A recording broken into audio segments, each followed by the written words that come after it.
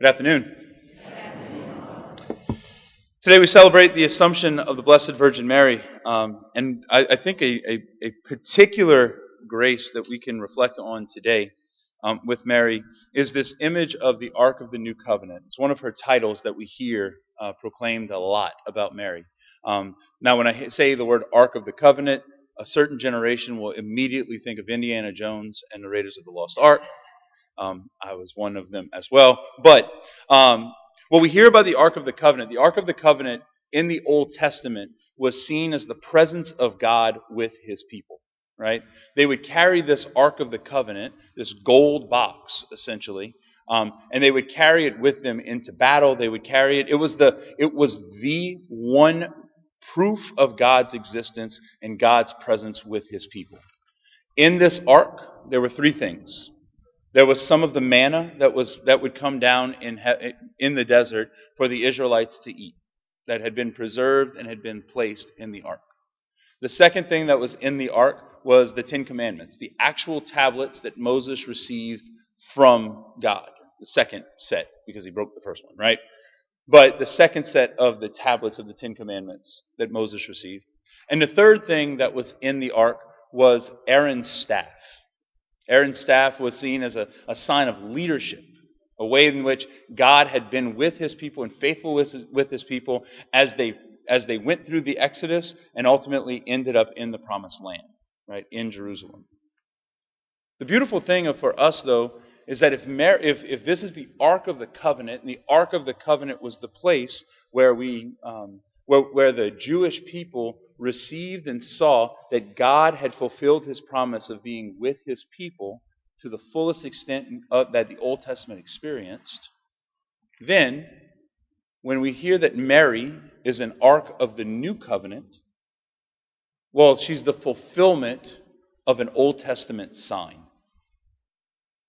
The staff of Aaron, that symbol of leadership, that symbol of establishing a new people, that symbol of building a kingdom of Israel here on earth. There's no need for that sign when in the Ark of the New Covenant, carried in her womb, was the one who would be the King of Kings, the Lord of Lords. The law, the Scriptures, being placed in the Ark of the Covenant in the Ten Commandments. Well, there's no need for the sign anymore, the tablets anymore, when in the Ark of the New Covenant, the Word would be made flesh. That Jesus would be the fulfillment, the Word, the second person of the Trinity that we hear in John's Gospel, would be made flesh in Mary's womb.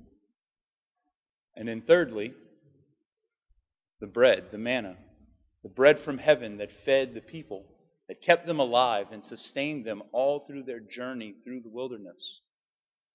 Well, the Ark of the New Covenant, we see that Jesus, being the bread of life, would be food for the journey.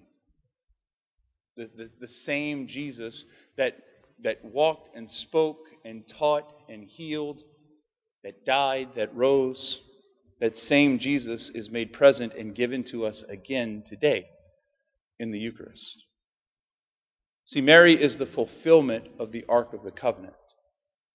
I think for us, though, in a particular way, in a beautiful way, Mary, while she is given such a beautiful, profound, and high vocation, we get to hear in today's Gospel how it is that she reacted to it.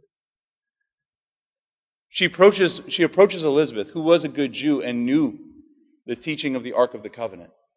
In the same way that when the Ark of the Covenant would come into the presence of a person, that they would give glory to God, they would bow, they would make signs of reverence.